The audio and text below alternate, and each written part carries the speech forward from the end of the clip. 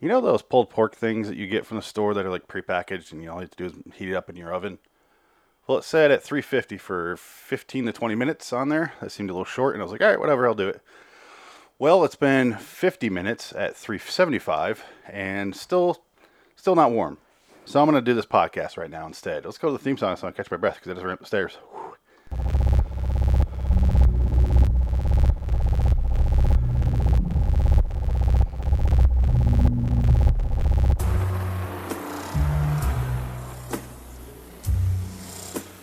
LIW American Horror Story Review. Hello, citizens. I am Phoenix. Want my pulled pork done in my gullet west. Welcome to LIW American Horror Story Review. Where are my notes? I lost my notes. Where are they? There they are. This is episode 63 for 1984, season 908. Rest in pieces. A lot of numbers. All right. Just want to get this done because I want my fucking pulled pork, and apparently it's never going to be ready, so I need a contingency plan if this doesn't work out. I need to come up with some other meal. Anyway, starts off one day before Halloween, 1989. Brooke and Donna are at a diner eating breakfast, talking about their future. Now, she can do whatever she wants and move to Australia or some bullshit. Donna sets up the Final Girl thing and says, oh, you missed the 80s. Yeah, there was always a Final Girl, so it's either you or Margaret. And she goes, what about you? She's like, a black Final Girl? Come on. She's so right. Someone at the diner recognizes her, recognizes Brooke, but thinks she's like a look-alike, and they're going to the camp to basically be part of like a reenactment, like they're cosplaying essentially. They didn't use that word because it's the 80s, but that's what she thinks they're gonna do. She works at the National Enquirer. Her name is Stacy. Bruce, meanwhile, picks up Jonas, so he's right outside the camp. He must be on the grounds. They're driving, and then we hear a woman in the trunk. She's like, knocking on it. Cuts to last night, and there's a real quick scene where Bruce is tied up because they cut off his thumbs, and he's tied up. A woman gets over and unties him. She's like, we gotta go to the hospital. And he strangles her with her own neckerchief and puts her in the trunk and then stabs her. Now the timeline. Margaret is yelling at Courtney for like, how long have you worked for me? I'm just curious. Oh, that many years. Okay. Well, then you should know I like to know things right away. So why don't you tell me right away that there's a bunch of dead musicians here? What you're going to do is you're going to go into the bus that you found the dead bodies, and you're going to cut those dead bodies up and get rid of them. I think that's the rest in pieces part of this. And then as he's doing that, he walks outside the bus because he hears music, and he sees the band playing. And that's all we get of Courtney for this episode. He's not in the rest. Ramirez shows up. He talks to a roadie for some band, and he tries to touch Billy Idol's jewelry. And the guy says no, but he gives him some guitar picks. And he goes, are you with Idol? And he's like, yeah. He goes, who are you with? And he holds up his hand. He's like, I'm with Satan. And he's like, cool. And walks away. And then Ramirez is playing air guitar by himself while Billy Idol plays. But then Jingle tackles him out of nowhere, and they fist fight. Pretty cool little fight. And then out of nowhere, Bruce gets hit. Bruce hits Jingles with his car, and then he has a long conversation with Ramirez. And he's like, no, I don't want to get in your way, man. I'm a fan. Like, I need to bump my numbers up. I've only done 5. And he shows him in the trunk. He's like, this is number 6 and 7 and 8 are some bitches that cut my thumbs off. We're gonna go get him, right? And then Ramirez cuts his hand over the pentagram. He's like, he'll show us where Jingles is. There's a knock on Donna and Brooke's hotel door. Ends up being Stacy, the National Enquirer girl. And she recognizes them. She knows who they are because she's been studying this. And she's like, all right. And they come up with a plan. Like they'll tell her the story. They'll take her to the camp, show her around, as long as she agrees to let them go at the end. Because they want to go and kill Margaret. And that's the goal. That's the plan. So that's where they're going. Jingles wakes up from his death. And Jonas is like, he basically is like, oh, it hurts, doesn't it? Like, it gets better after time. And he's like, oh, I felt everything. And he goes, that's all right. Eventually you'll start to forget. He's like, I can't forget. I have to remember why I'm here. I can't forget to kill Ramirez.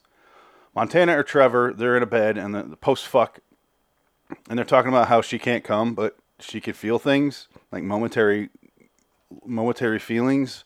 But she's like, basically all you really ever feel is the yearning to want to feel. Something like that. So basically the scene boils down to ghosts can't come, which sucks. How did Tate knock up a baby into her in the first season is beyond me then. This isn't really sticking with the ghost come storyline I'm used to. I'm accustomed to. I'm an old-fashioned guy. I like ghosts that can come. It just makes more sense to me. That's what I'm used to. They taught me that in season 1, and my dad taught me that when I was a kid. It's one of the few things he taught me, and that was on ghosts can come, son. He would say that. And I'd be like, Daddy, I don't want to know that before bed. Why are you saying this? He's like, no. Let me tell you how much ghosts can come. And he just kept going and going and going. It was a little game we played. Ramirez is telling Bruce why he wants to kill Jingles because he ruined his streak. He could have been an active killer for decades to come, but he fucked it up and betrayed him. And then Xavier shows up and is like, "Hey, I can show you where he is." And he shows him Jingles' body, and that's when Ramirez realizes that he's dead. Jingles comes out of nowhere, stabs Xavier, lets his body fall onto his own dead body, and then Jingles yells to Bruce, "You stay, you die." And Bruce is like, "Fuck this," and takes off. He like jogs to the side and just stands there. And Margaret comes out of nowhere and shoots Jingles.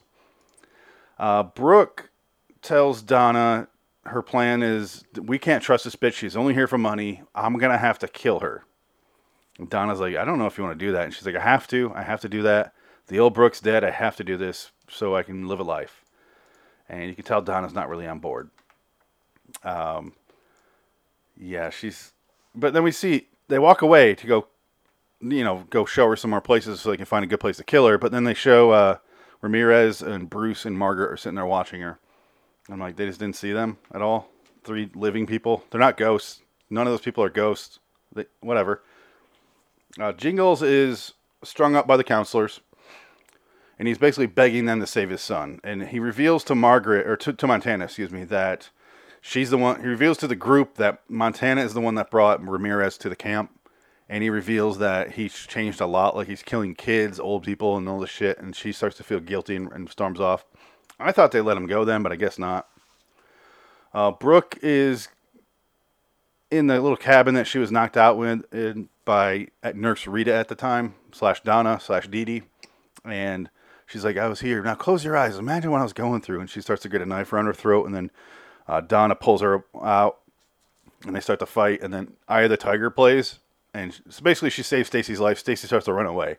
The song continues into Stacy running into Ramirez and Margaret and Bruce. They grab her, and then Bruce and Ramirez stab the shit out of her. And they're like, Bruce is like, so this is the plan? Just find everyone we can and kill them? This is going to bump up my numbers so fast. And Margaret's like, that's not a plan. We need an end game. Like, we need somewhere to go to. We need a goal. And her plan is, she's talking about, like, these places people go to flock to dead celebrities. And her plan is to kill all the musicians there. And then she'll be rich and famous, even more so than now. And people will pay a lot of money to go there. And all Ramirez cares about is, don't kill Billy Idol. And she's like, fine, whatever. So Billy Idol's safe. I wonder if Billy Idol himself actually shows up in this. And they de-age him weird, like Star Wars. No, thank you.